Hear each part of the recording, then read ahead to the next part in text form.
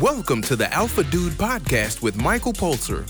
What would it be like if you knew that you were unstoppable and you could live life on your terms? Better yet, how good would it feel knowing that on your deathbed, you had fulfilled all your potential and more? Life on Earth has a beginning and an end. It's what you do in the middle that counts. Let's look at how to make that part even better. If you've ever experienced anxiety, you will know that it is beyond a sensation. It is something that is deep and tangible, and it's something that millions of people suffer with every day. This episode will explore it from the position of the personal upgrade. Now, typically, when we talk about anxiety, that's the actual Axis 1 from the DSM diagnosis of clinical anxiety, which is usually termed generalized anxiety disorder, GAD. When somebody is assessed for this, firstly, they have a thorough assessment, and if they tick enough boxes from the DSM criteria, they score the diagnosis of anxiety. Traditional means of therapy includes looking at CBT. CBT, cognitive behavior therapy, we've talked about in the past. Essentially, this therapy is so highly regarded just because it's had so much research in it. No other therapy has been examined so much. So it's my contention that there are many other therapies out there that are very valid. This one has just got so much research behind it. It's kind of like if you were talking about pharmaceuticals and there was the old boy on the block, something that's been around for years, it's got massive amounts of evidence behind it, and suddenly a new drug comes out. Sure, it might be comparable, might even be a little bit better, but trying to get that to take off where we have mountains of evidence behind the old one makes it tricky to transition. So speaking of medications, if somebody is diagnosed with anxiety, typically they'll be seen by their doctor and they may talk about the pharmaceutical approach, and typically this starts with some sort of generic SSRI, selective serotonin reuptake inhibitor, and they might move on to other types of therapies. And this has utility, so if you're in a really bad place, go get your treatment, get your CBT, see your doctor, do whatever they tell you to. But if it's a little more mild, so it's not actual anxiety, so it's just a stress state, then consider the personal upgrade approach to it. Consider the episode on emotional alchemy where we looked at Plutchik's emotional wheel and how you can use compound emotions to transition from one state to another. There are so many other aspects which we look at, and the one I'd like to focus on today is directly from the Alpha Dude system. And that always begins with step one. Step one is mathematical personal growth. So this is all about subtracting the negative. We can never build on a shaky foundation if you want fantastic results. The Alpha Dude system is made up of the 4 A's which we've discussed in past episodes. And this is based on communicating to yourself first and then the other person about who you are and what you're all about.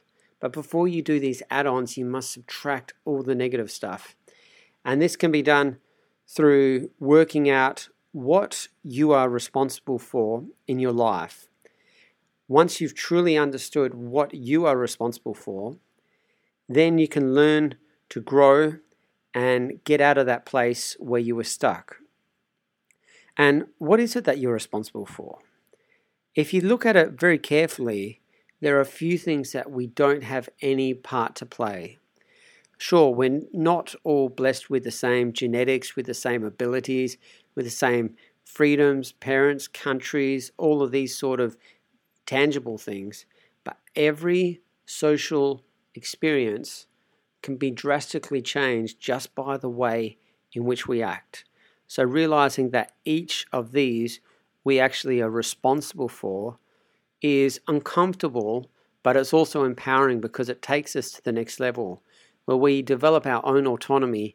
And from this standpoint, we have a strength, we have a strong, solid foundation where we can take responsibility for the bad but this opens the door for empowering us to take responsibility for what happens to us in the future. And this is all about creating your destiny. So you look at what you're responsible for, you realize where you've made mistakes in the past, you realize your limitations of where you've started, the things that you can't control, and how there's so many few aspects of that play into it. And then you simply go through the acceptance process of it. You accept everything that's happened to you. It's only when you fight against things that you find things really hard to address. So accepting it is step one. Step two is realizing that you have control. And step three is using that control to move forward. Just to give an example of how this works, if you've heard the episode on Tony Robbins, when I attended his event, there was a lady that stood up and she went on about how her parents put her in this situation and her parents won't let her become happy, and she blames everything and has no responsibility for anything that happened to her. Subsequently, things just didn't work out for her. Now, Tony held her feet to the fire and she walked out of that engagement firstly really startled. There was something that was really interesting of watching somebody being pulled up on their rubbish in front of thousands of people in a setting that would normally make someone uncomfortable, but he just went there, and at the end of it, she was a little bit shaken up, but the next day you could see that she was so happy that the intervention had taken place. And from that standpoint, she started to let go of that anxiety that was holding her back. And this was all predicated on understanding that you have to be responsible for what happens in your life. Once you understand that, you can subtract all that negative stuff, and then you have that strong foundation to build on. You use the Alpha Dude system, the 4 A's, the attitude, aptitude, altitude, and amplitude of the Alpha Dude system. You build yourself up, as I said, to communicate to yourself firstly that you have what it takes, that you really can do it. And then secondly, once you are displaying these 4 A's, other people pick up on it, and it becomes a cycle where other people see it, they treat you in a set way, you see it in yourself, you treat yourself in a set way, and it becomes a little bit of a cycle. This is where the metacognition comes in, not the classical and learning theory, but the one that we talk about, where we think about our thoughts based on our successes and we just grow on it. We celebrate these little victories, and eventually it becomes a part of who we are. Finally, the last step is self-sabotage. This is where we get that little voice in our mind. It doesn't work. You might go through this process and then find that, hey, you're anxious later on. The thing is that I've seen this many hundreds of times. Often when people say it doesn't work, it actually means I won't work. The fact is, once you've heard this or once you've learnt it or applied it, it's not really enough. It's something that takes focus and time and technique. If you have been anxious all your life, you may expect that there'll be a massive change in how you feel. But to have a long-term outcome, it's a little bit dubious. What you need to do is to take it one step at a time. Realize that you have the blueprint, that you know what you need to do. And then from this standpoint, continue to work on it. Work the game. Continue to make it so it's internalized. Get that metacognition so it's working on a day-by-day basis. Many people I speak to about this are like, that sounds so exhausting.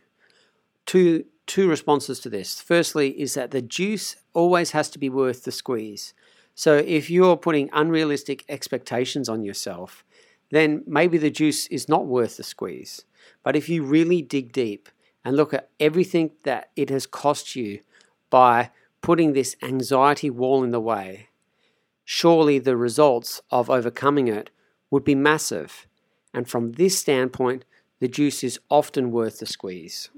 Speaking of juice, this leads us into the next point, and that is that we have to eat every single day.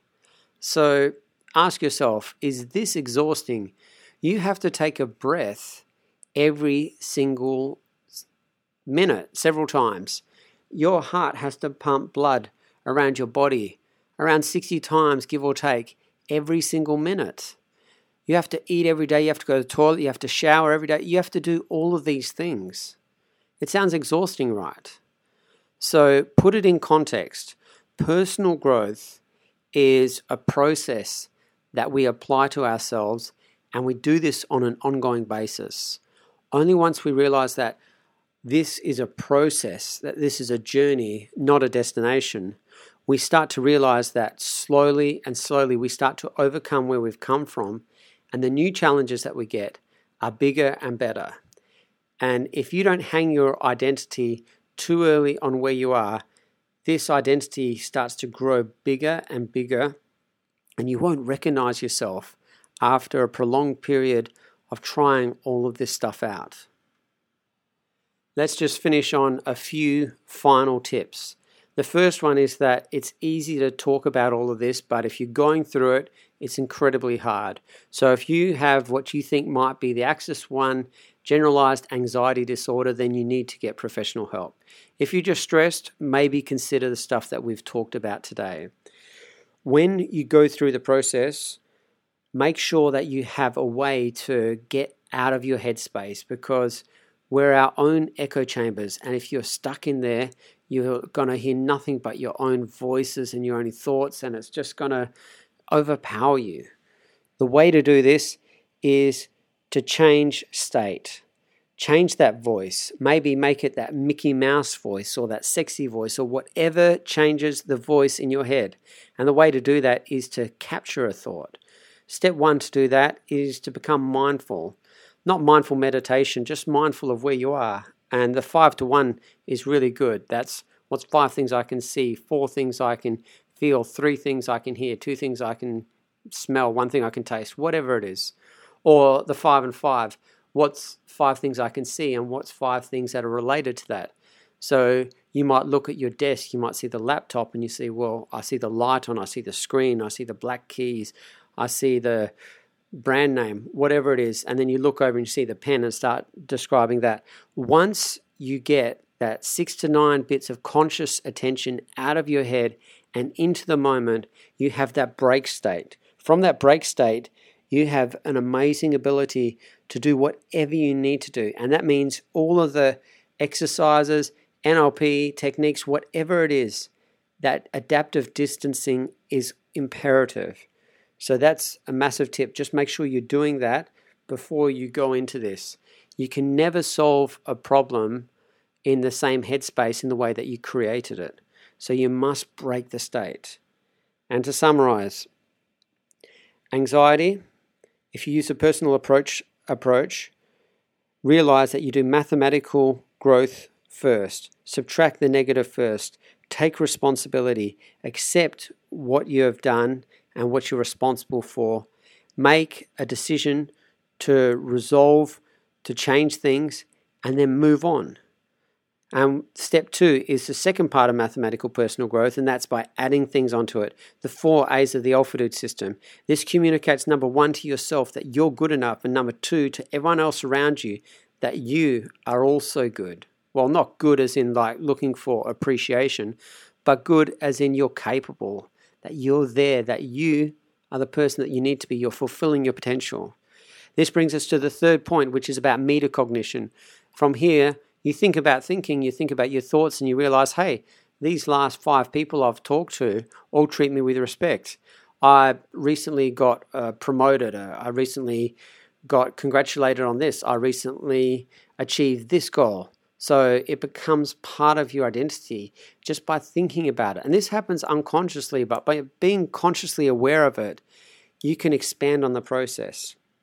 And finally, make sure that you look out for self-sabotage. The most common thing of this doesn't work. It's not so much about this stuff not working. It's usually about us and that we don't work.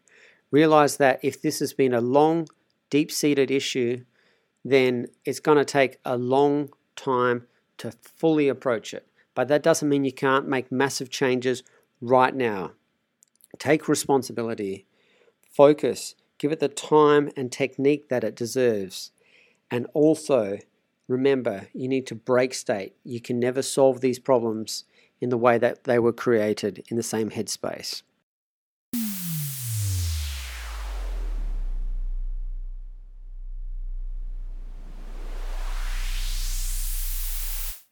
There are two types of anxiety, endogenous and exogenous.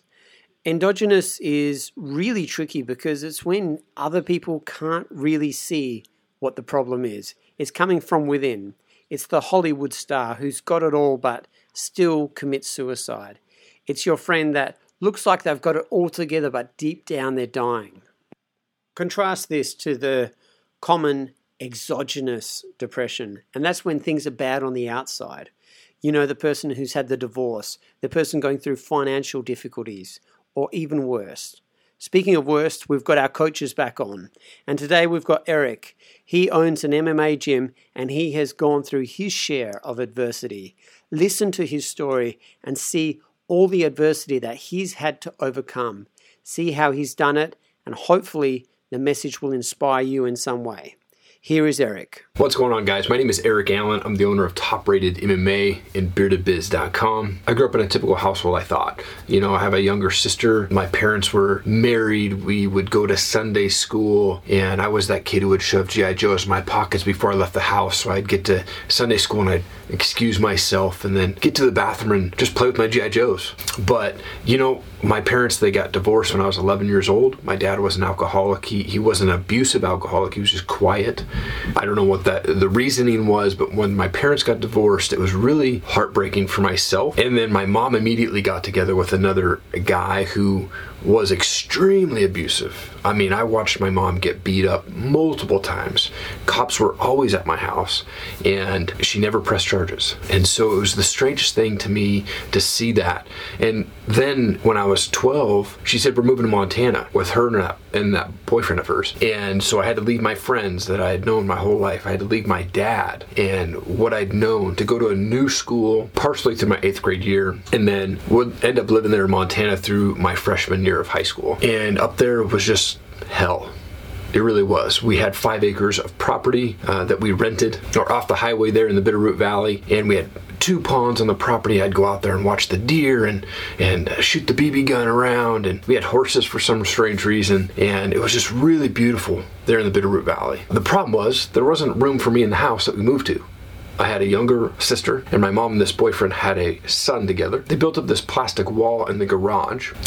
There was a fireplace out there, and they stuck my bed out there. And that was where I lived when I was 12 years old. And it was great during the summer, right? But during the winter, I'd be stoking the fire and trying to stay warm and make sure that it was filled with logs before I would go to sleep so that it would stay warm and going as long as it could through the night. And I remember nights just being so cold, even with like 10 blankets on and in my long johns trying to stay warm. And that was what I lived with in Montana. And again, the abuse from my mom's boyfriend didn't stop in Washington.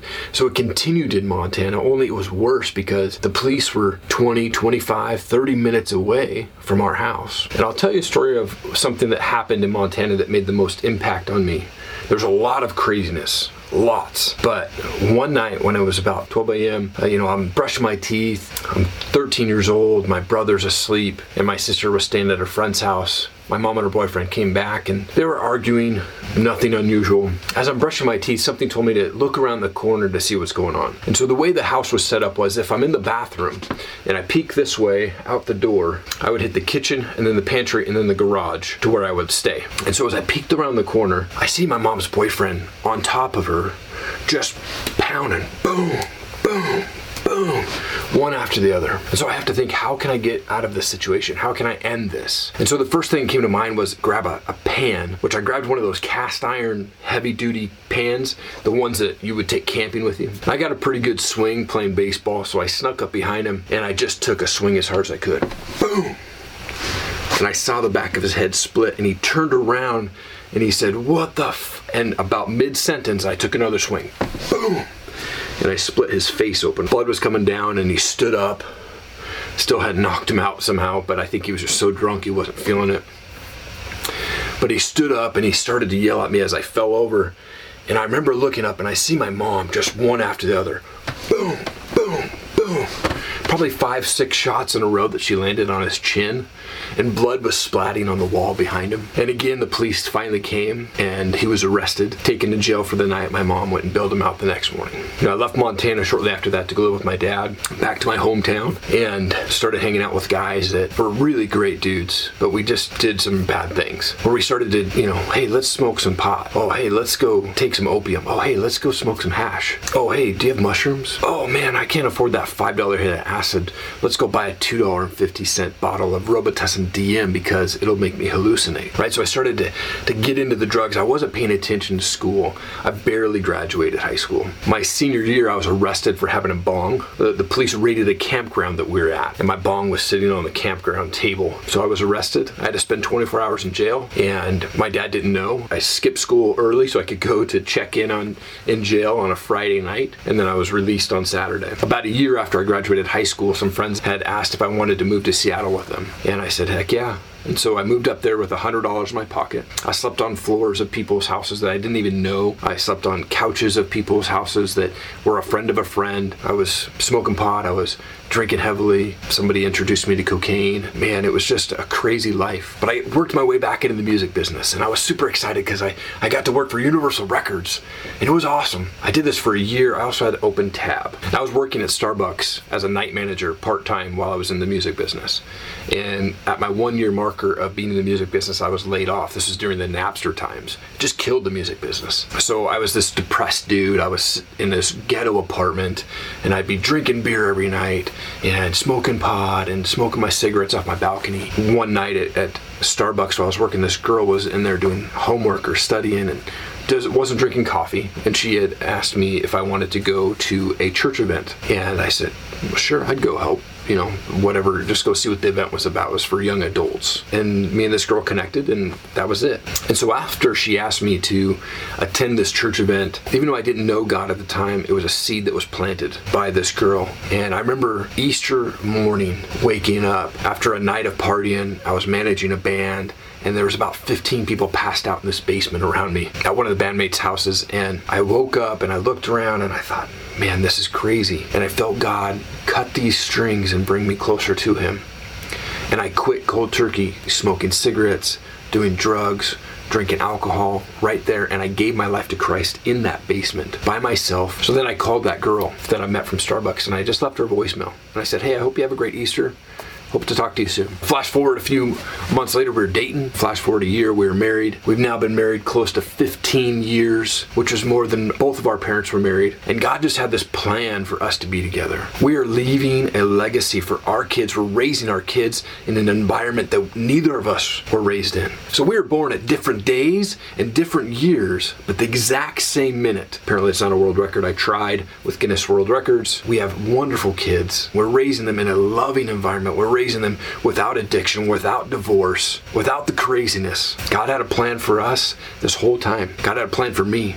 You know, and the funny thing is I always wanted to be this entrepreneur. I always wanted to be this speaker. I always wanted to share my story. Well, here I am almost 40 years old and sharing my story with you now, and it's definitely a weight off my shoulders. I'll tell you that much. You know, now looking back in my life, I'm like, this morning in prayer, I'm thinking, man, God, you had this plan in my life. You had protected me from so much stuff as a child and in my mid-20s. And now look I am extremely blessed. And I just want to say, whatever you're going through, you'll get through it. And if you need help, reach out to somebody. Man, God has a plan for you. And just want to say, you are awesome. You're amazing. And I hope that if there's anybody out there that needs help or would like to work with me, please reach out. I'd love to share my story with you. Hope you enjoyed the podcast. If so, rate it from the place you downloaded it. For any questions, send an email to michaelpulser@gmail.com.